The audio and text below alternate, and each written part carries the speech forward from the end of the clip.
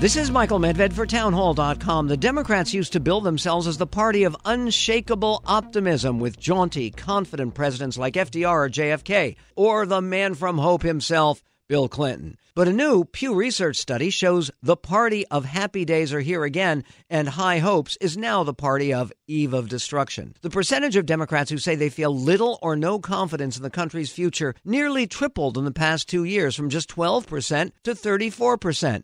Meanwhile, Republican spirits have soared, with 59% expressing a lot of confidence in America's future, up 19 points since Trump's election. In politics, optimism generates energy and attracts votes, while panic and negativity tend to repel the electorate. In every presidential race in the last 90 years, the more cheerful, positive, ebullient candidate has prevailed. That suggests the Democrats' current gloom will only serve to seal their own doom. I'm Michael Medved.